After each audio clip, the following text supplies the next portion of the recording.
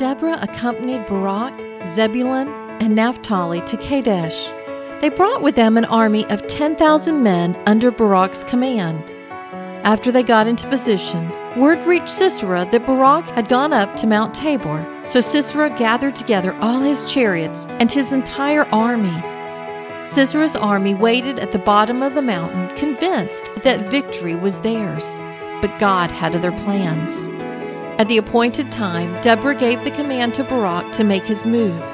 She reminded him that the Lord had delivered Sisera into his hands and gone before him in battle.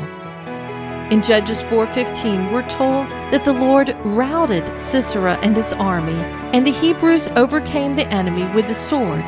We also learn that Sisera ran away on foot.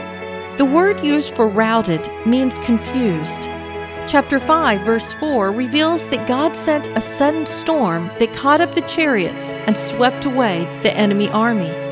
Sisera placed his faith in his mighty army and fleet of chariots, but they were no match for the Lord of heaven and earth. Barak and his army were so focused on Sisera's strength, they forgot that they had God on their side.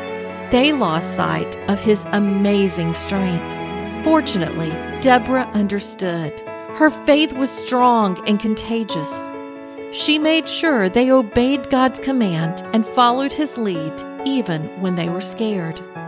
It's times like this, when the situation looks hopeless, that God shines in all his brightness.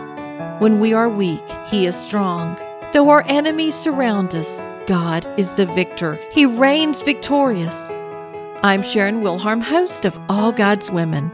For more stories of women in the Bible, visit allgodswomen.com.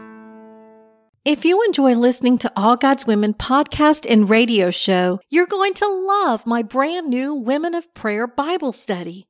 Get to know the character of God by studying the prayers of women in the Bible. Grab your copy today, available in paperback and Kindle.